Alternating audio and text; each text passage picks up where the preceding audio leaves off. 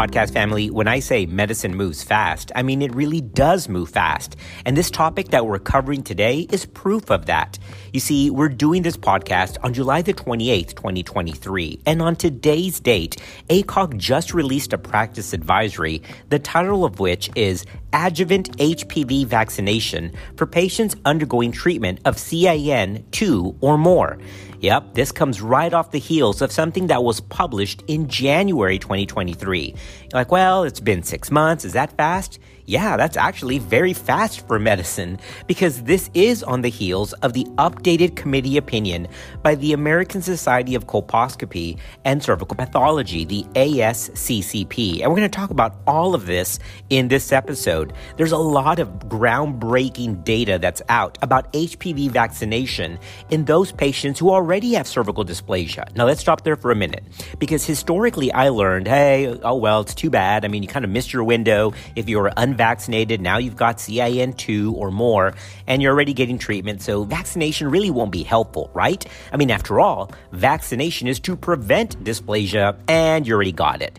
But that's not what the evidence shows. So in this episode, we're going to cover a lot of data covering Gardasil and the schedule of vaccination according to the CDC. We're going to talk about the ASCCP committee opinion that actually came out in January 2023 in print, but was released as an EPUB on October the 21st, 2022. Yeah, that's last fall. And of course, we're going to summarize the new practice advisory from the college that came out today, July the 28th, 2023. So the next time that you treat a patient for moderate to severe dysplasia, consider whether they have HPV vaccination or not. And if they don't have it, you got to get them vaccinated because that has big clinical implications. We're going to discuss all of this in this episode.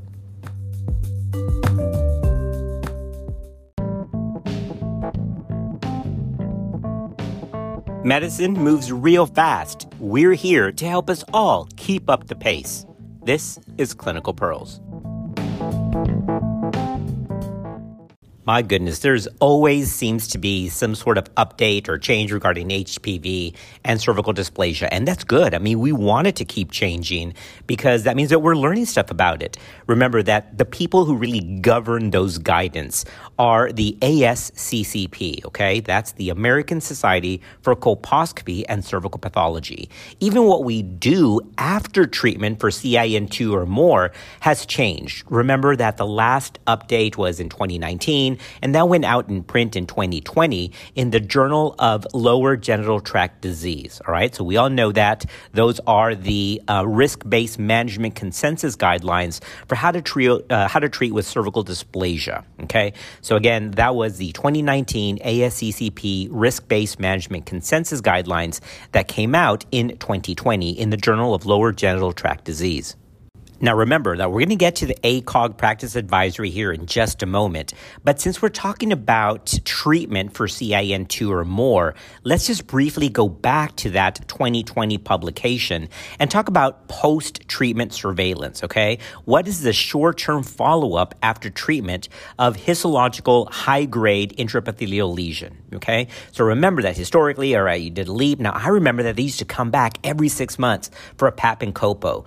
You got CIN2. I did a LEEP in the office, and they came back every 6 months for 2 years.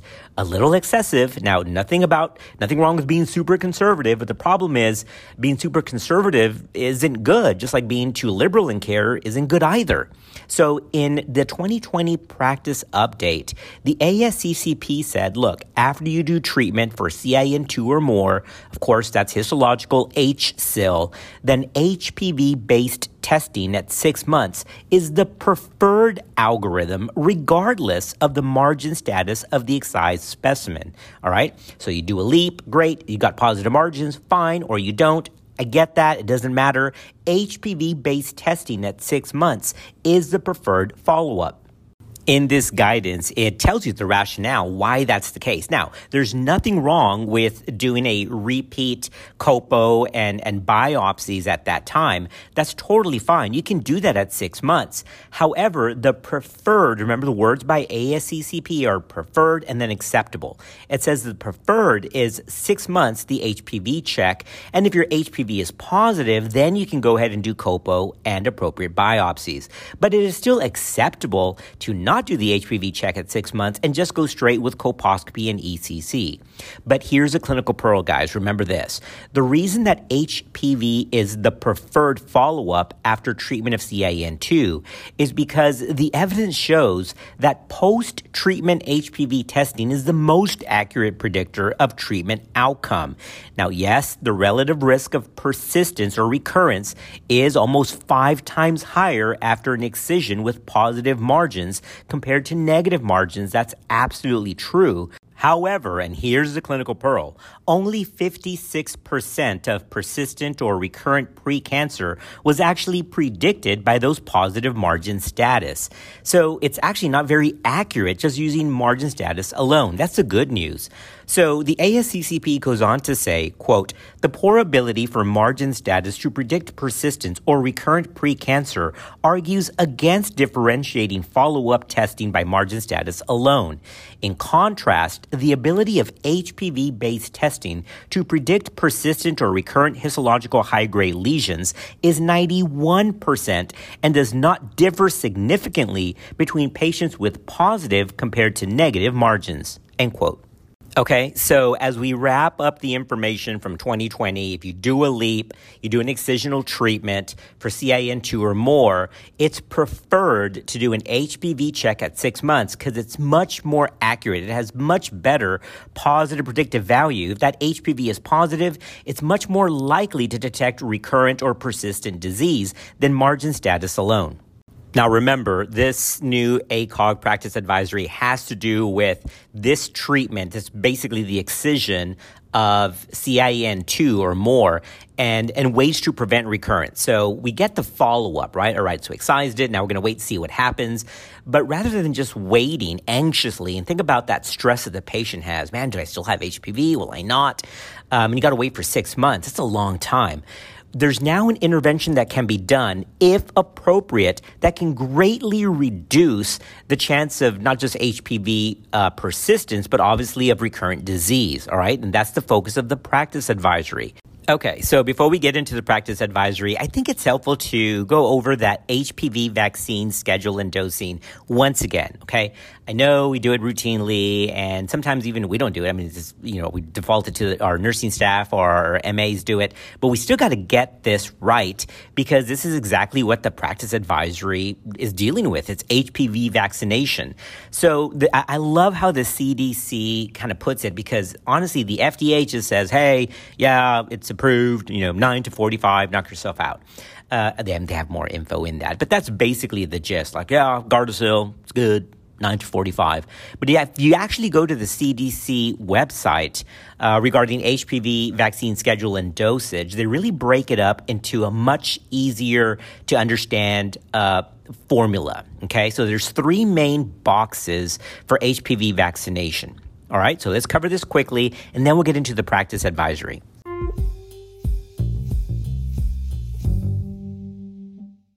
I like how the CDC puts it because there really are 3 different levels or flavors of HPV vaccination, okay?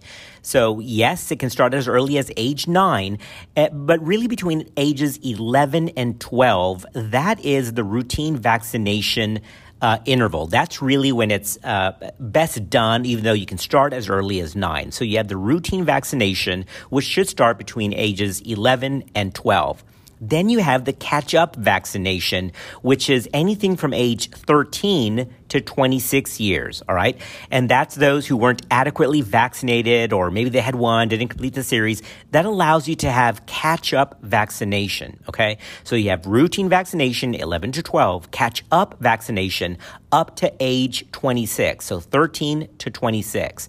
And then you have this third box, which is the focus really also of the ACOG practice advisory, which is between 27 and 45. Yes, Gardasil is approved in that. However, the CDC says that that's a special category called shared decision-making, okay? So in this shared decision-making, that's for adults aged 27 to 45 who have not been adequately vaccinated before. Now, let's talk about what adequately vaccinated means. That means completing the vaccination schedule as recommended by the CDC. There is a 2-dose regimen, and then there is a 3-dose regimen. The 2-dose regimen is recommended for individuals who get the shot before their 15th birthday, all right? So in other words, from age 9 to age 14. In this 2-dose series, the second dose should be given anywhere from 6 months to 12 months after the first dose. So you get it. First dose at 0, and then the second is at 6 to 12 months.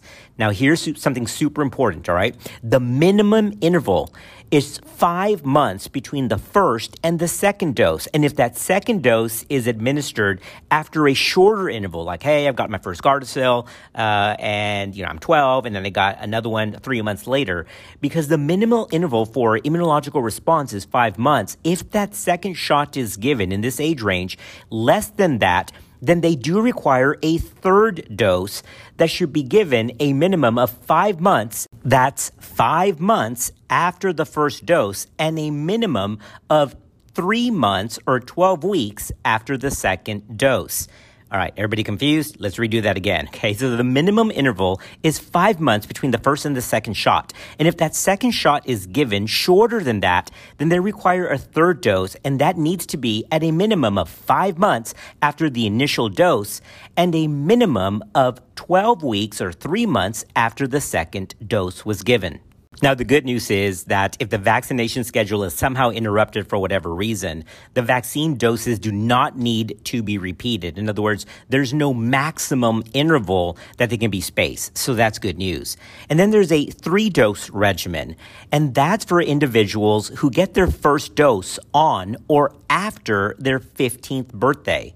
Now, in a 3-dose series, the second dose should be given 1 to 2 months after the first dose, and then the third dose should be given 6 months after the first dose. In other words, the schedule is 0, that's shot 1, and then shot 2 at 1 to 2 months after the first one, and then shot 3 is 6 months after the initial vaccine. And just like for those individuals who are 9 to 14 years of age, there is a minimum interval by which the shots can be given, all right? In other words, you got to give the shot and let the body give it some time to actually make a response before you introduce another one, okay? So in this age range, in other words, those over the age of 15 in the 3-dose regimen, the minimum interval is 4 weeks, in other words, 1 month between the first and second dose. It's 3 months between the second and the third dose, and then it's 5 months between the first and the final dose, the third dose. All right, so let's redo that again. The minimum interval is 1 month between the first and second dose. It's 3 months between that second and the third dose, and the minimum for the last dose needs to be 5 months at least from the initial vaccine. Now, do you see why I keep that schedule, a snapshot on my phone and also in my documents on my iPhone? Because I always forget the months, okay? I know the routine vaccination, the catch-up vaccination, and the shared decision-making. I get that. But I always have to remember the minimums, okay? So I do have that as a snapshot. And again, you can go to the CDC website. I'll put that on our reference list because it is very nice to have as a quick reference. We put that up on the wall, have it in your P&P book, your procedure and policies, because it's a nice go-to as a quick reference to not just which age group gets which vaccine, but also, of course, the dosing regimen, the minimum intervals between each shot. All right, podcast family, that's all the groundwork, okay? That's all the background info. Now, when we come back, let's touch on the ASCCP committee opinion from January 2023. Really, that started to stir all of this up. Remember, this was an EPUB in the fall of 2022, the fall of last year when it came out October the 21st, 2022. And the title of this committee opinion is Adjuvant Human Papillomavirus Vaccine for Patients Undergoing Treatment for Cervical Intraepithelial Neoplasia. Again, this laid the groundwork for the new practice advisory that came out on July the 28th. So let's cover the original ASCCP committee opinion coming up next. In October 21st, 2022, the ASCCP committee opinion came out as a publication ahead of print. It finally came out in the Journal of Lower Genital Tract Disease officially in January 2023. So we started out this year with this new update, okay? And this was a special task force from the ASCCP that wanted to see, hey, is there a role for giving HPV vaccination for those who were not previously vaccinated, okay? That was in previously unvaccinated individuals who are undergoing treatment for CIN2 or more, all right? And the whole reason to do this is to see if it could reduce recurrence rates. Remember, the old philosophy was, man, that's too bad. Oh, well, I mean, you're supposed to try to prevent it, but now you already got it, so HPV vaccine really won't help you. So they took a look at all of this data, and what they found was pretty surprising, because they actually did find that in those who were previously unvaccinated, there was a benefit to adjuvant HPV vaccination using, quote, shared decision-making, end quote. We've always talked about that in previous podcasts, right? That's a famous tagline, shared decision-making. In those who were undergoing treatment for CIN2, and who had not had the vaccine, given them the vaccine to look for clearance, all right? So the conclusions after looking at the data, the ASCCP said the following, quote, the American Society for Colposcopy and Cervical Pathology recommends adherence to current CDC recommendations for vaccination of individuals aged 9 to 26 years and consideration of the possible benefit of adjuvant HPV vaccination during shared decision-making for previously unvaccinated individuals who are aged 27 to 45 who are undergoing treatment for CIN2. All right, now let's stop here for a minute. Why did they use 27 to 45 in that age group? Well, because we already covered that. Remember, the FDA has 3 tiers of vaccination: routine, catch-up, and then shared decision-making. And it's that shared decision-making, that 27 to 45, where these patients fall into, because it's not routine vaccination, because that's 9 to 26. Catch-up vaccination, as we mentioned before, is a separate category. And so this falls up into the shared decision-making, which is age 27 to 45. And if you've already forgotten, don't go have to rewind it. It's okay. Remember, routine vaccination, let's do it again, age 11 to 12, though you can start as early as 9. Catch-up vaccination is age 13 to 26. So that covers the routine vaccination group, because remember, it's approved from 9 to 26. And then that shared decision-making is for adults 27 to 46 who have not been adequately vaccinated previously. This brings us now to the new practice advisory. So this practice advisory is important because, yes, ASCCP had their guidance, but it's always nice when the college kind of puts their stamp on it as well, because then we can say, hey, we're just not following the ASCCP, but we're following ASCCP and our college, because there really is value here in this shared decision-making category for those who have not been treated and are undergoing surgical management for CIN2. The college states that even after surgical treatment, recurrence rates for CIN grade 2 or more range anywhere from 10% to 14%. And it goes on to say that recent data from meta-analyses and observational studies do demonstrate that adjuvant HPV vaccine in the setting of surgically managed CIN2 in previously unvaccinated individuals, right? So that's the catch. They have to have had no vaccination before, but if they get vaccination at the time of the excision, it actually reduces the risk of recurrence. In the ACOG practice advisory, there is a quoted meta-analysis of 11 studies that compared adjuvant HPV vaccination with surgery alone, and they found a 65% overall risk reduction of new or persistent CIN2 or more in those that had HPV vaccination at the time of the excision. Guys, that's 65%. That's pretty dramatic. Now there is a catch here, okay? So these patients should be immunocompetent, all right? Because for individuals who are immunocompromised, this role of catch-up vaccination is much less clear, because there's concerns about the effectiveness of HPV anyway. If they're immunocompromised, they may not be able to mount that immune response to clear HPV, okay? So ACOG makes it very clear. It's not sure if in those who are immunocompromised, like those with HIV or a history of solid organ transplantation, or those who are taking prescribed immunosuppressive medications, if this idea, if they're being treated for CIN2, if this makeup vaccination plan will be as effective. So ACOG says you can probably give it, but there's more data in that special population who are immunocompromised, because it's not clear right now if that's going to benefit like those who are immunocompetent. All right, podcast family, you should be thinking to yourself, wait, do I give him the shot in the arm and then leap him? Do I bring him back in a month? I mean, what does this look like, right? How does this get implemented? And that's a great question. And the answer is nobody really knows, all right? The good news is we know it works, but the optimal timing is not real clear. There is data to suggest that initiating vaccination anywhere from time of excision up to 3 months prior to conization, rather than 0 to 12 months after conization, is much more effective in reducing persistence or recurrent high-grade CIN, all right? So let's say that again. It seems to be better given it either at time of excision or about 3 months prior to excision. Now, of course, the question is, well, I'm not going to make her wait 3 months before I excise it, and that's the catch here, all right? But the idea is to give the vaccine anywhere from time of excision or hopefully just a little bit before to try to mount that immune response. It seems to work much better that way than when you give it after the fact, all right? So let me read you the exact quote from the college, but the idea is give it, even though we don't know the exact timing, best to give it either at time of excision or just prior to the surgical treatment for CIN2. The college states, quote, there is some data to suggest that initiating vaccination 0 to 3 months prior to cone rather than 0 to 12 months post-cone is more effective in reducing persistence or recurrent high-grade lesions.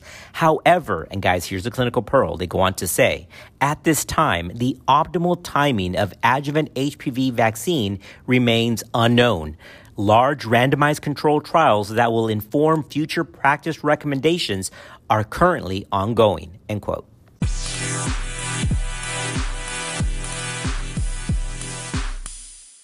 Well, podcast family, never let it be said that we are behind the wheel, behind the ball, or late to the game, all right? Because this practice advisory came out today, and yes, I'm actually on call. Thank you very much. Man, I got 2 people in labor. It's Friday evening. And it's a good thing I love what I do, but I'd like to see my family. Actually, I got to go and lay out my dog. I think he's been trapped inside the house for several hours. That must be fun when I get home. Oh, boy. Anyway, but I am on call, but I couldn't resist. And so I got this together. I'm going to send this to the team. Hopefully they can patch this up quickly because I want this out by tonight on July the 28th. So there you go. This is ACOG's new practice advisory on giving HPV vaccination for those who already have dysplasia. If you're doing surgical management of CIN2 or more and they have not been vaccinated in this shared decision-making cohort, those over the age of 26, talk to them about getting the vaccine, because getting HPV vaccination in the usual formula, the usual protocol, seems to reduce recurrence.